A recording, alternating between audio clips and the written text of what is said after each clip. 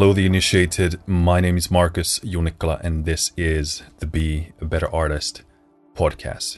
Today, as I'm filming this episode, it is the 30th of December, which means tomorrow is the last day of December and consequently also the last day of the year. Which means that today I want to talk about New Year's resolutions. The number 2020 is going to turn into 2021. And suddenly that seems like a drastic shift, which makes us wake up to the situation at hand. It makes us realize that, hey, another year has passed and maybe very few things have changed, or maybe even nothing has changed. And in many cases, it's a fear response, or in some cases, even a panic response to the realization that yet again, I've allowed 1 year to pass in my life and things haven't significantly changed for the better.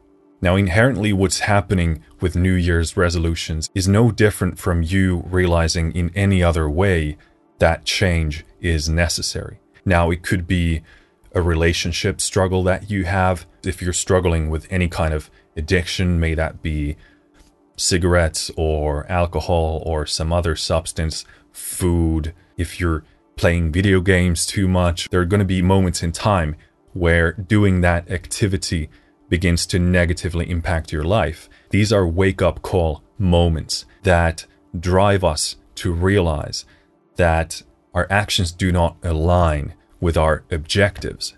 Now, the realization that a year is going to have a different number on it tomorrow is a far milder wake-up call than it is to have a drinking problem and you wasted all of your money on it. You punched someone in the face.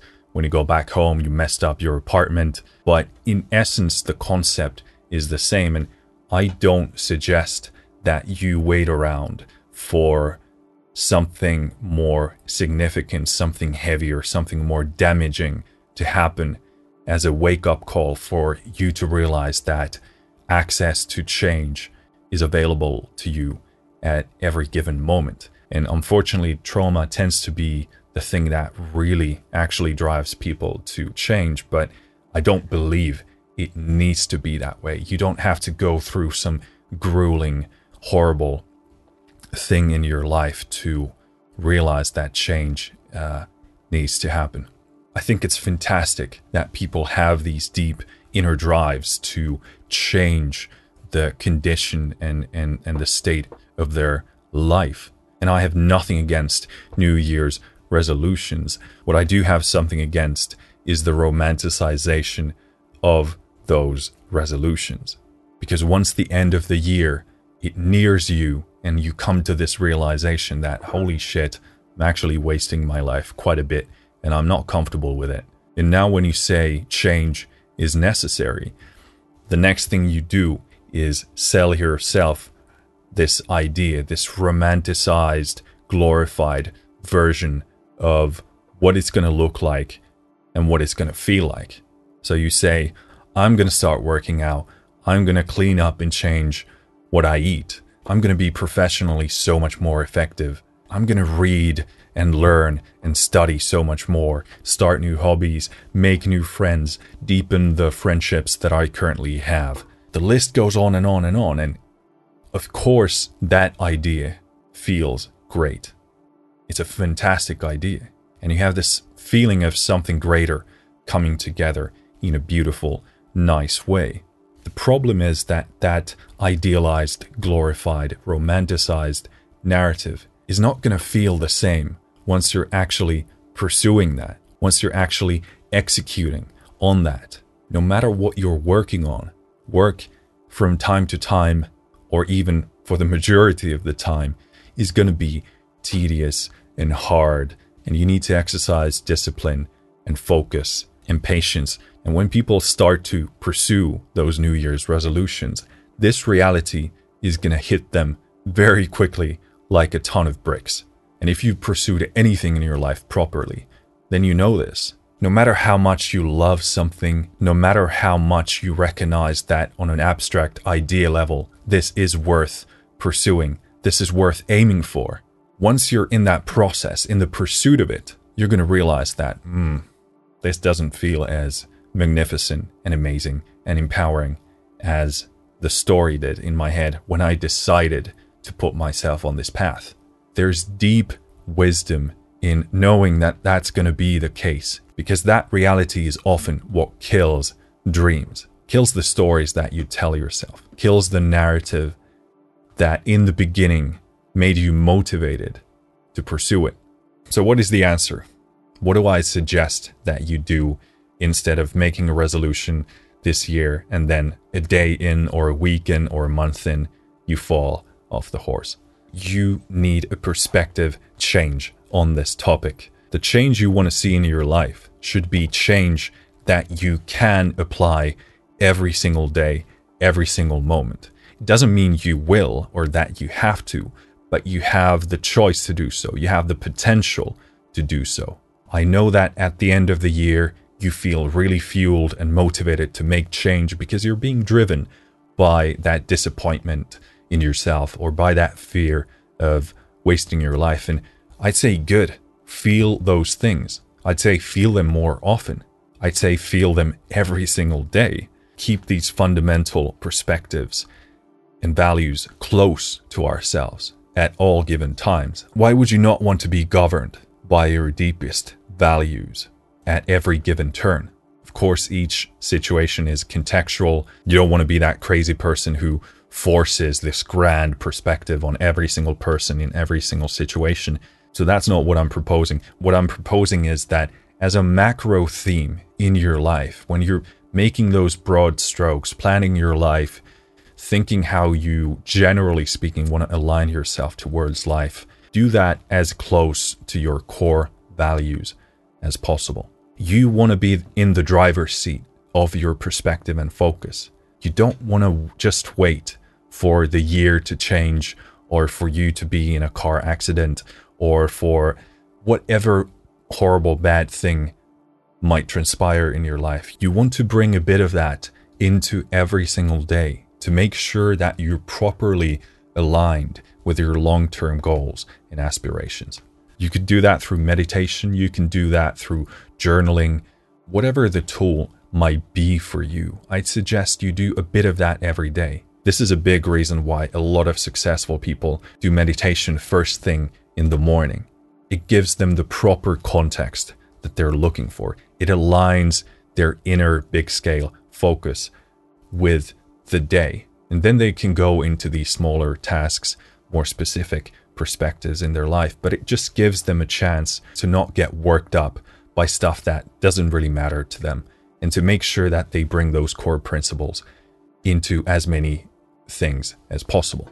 Now, another thing is that people make massive resolutions, massive decisions to start working out, eat better, build and repair relationships. These are massive undertakings.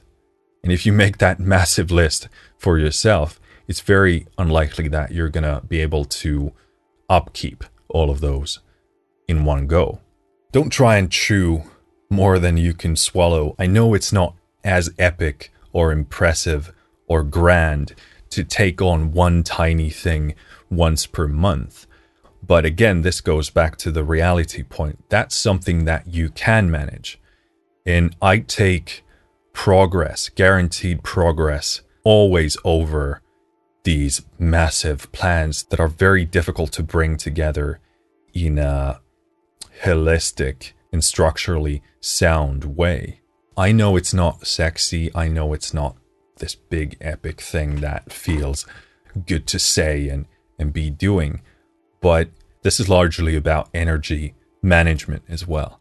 And you want to be smart and realistic about what you can chew. So those are really the two things that I want you to collapse from those grand, epic, impressive ideas and feelings into the small, into the minute, into stuff that you can do every single day. Because again, when you have these moments of realization and making resolutions, if you pay attention to what you're saying or thinking, you can very quickly see that the change that you're speaking of, it's never here. It's never today. It's never right now. It's tomorrow or next week, which turns into next month, and suddenly half a year, has gone by. So often in life we can be so consumed by what we are and what we aren't, and not enough people are spending enough time being more concerned about being on a trajectory, being on a path, taking action that maps properly to our goals, and focusing on the process. Nobody wants to be in a process. People want attainment. They want an end goal. They want to be something now. And if you're not that now, then it means you're worthless. And that creates a horrible scenario where you want to be something and you really yearn for it. But at the same time, you're recognizing that you're not that, and you're beating yourself down because of that. And I think we'd be far happier if we were more concerned about the processes that we were engaged in and the actions we were doing on a daily basis to become something, become someone. And guess what? Once you're on that path for long enough, there's going to be a point where you realize, as I take these actions, I'm not where I want to be in terms of my end goal. But I'm more like this now than I am what I used to be. The scales have tipped. You're slightly now leaning towards the better direction. And that really represents the reality of transformation far more accurately than this binary idea of you are or you're not. We're always constantly in some sort of transformation. And ideally, we want to make sure that that transformation is towards the better direction, and we aren't regressing into something that we used to be. Although that can be very tempting for a lot of people, because oftentimes we take the devil that we know instead of the one that we don't. But I don't recommend doing that until you start to make changes right now and understand the power and the relevance and the importance of the here and now. Your life will never change because you're always trying to outsource the moment. You're always trying to externalize the moment, the week, the month, the conditions, the emotions that are necessary for you to actually take that action. And that's really one of the core problems with making New Year's resolutions. It's always some other time. It's always somewhere else in the ether. Now, of course, there are moments when you need a bit of prep time, when you feel like you need to get used to an idea of something before you can do it. And fair enough, like I'm not going to be the judge of that in your specific instance. But again, with that, there's a point of diminishing returns, and probably the point of that comes far sooner than you're willing to accept. And fundamentally, that's why it's so easy to fall in love with these stories and narratives we have of how our change is going to happen. It's easier to believe in a story, in an abstraction, than it is to internalize a realistic, brutal, boring, mundane process of working on something. And I think that's one of the deep, dark truths embedded and hidden in this topic. I think deep down we know that we aren't going to make a change. And because we know it's not real, it's because it's just a story that we find it so easy to fall in love with it. It's very difficult to fall in love with realities because realities are complex, complicated, difficult, not binary. They're filled with seeming dichotomies. They're very difficult to take in their true form. Very difficult to love because they're not pure. The stories can be pure. They can be clean. They can be perfect. And once we're pursuing those and we realize reality is mundane, boring, difficult, tedious, we tell ourselves, well, this can't be it. This possibly can't be it because my story, my narrative was so perfect, so pure. So now if my reality isn't that, must mean that this isn't the story. This isn't the thing. It's something else. It's because of this or because of that. And we spin another narrative, another story of why we can't in our current conditions pursue this aspiration and goal. So it's stories upon stories upon stories. Because they're pure. They're perfect. They're easy to believe in. And when we refuse to allow those dreams and stories to die, that's when we fail to embed ourselves in reality. And if you're not connected to reality, to actuality, to causality, you deny yourself access to knowledge, to information, to wisdom. And if you don't have those, then you don't have a contact point. You don't have an interface to negotiate with reality. And therefore, your dreams will forever be locked in that dark room that you're currently in. So please, make resolutions. I'm all for it. But don't sell yourself this idea that it's going to be epic and grand and perfect. Yes, in the macro, in the long term, once you get to take a few steps back and look at what you did, it can be those things. But that's not what it's going to feel like once you're in the trenches actually pursuing this thing. And also, don't wait for life to smack you in the face, for you to remind yourself of your core values and where your focus should be. And realize that change is never out there somewhere. The access point for that is always here.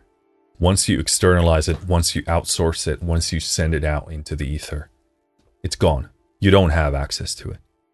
It's a story you try and sell yourself because it's easy. It's easy to love that. It's easy to believe in that because it's pure. It's simple. It's not complicated.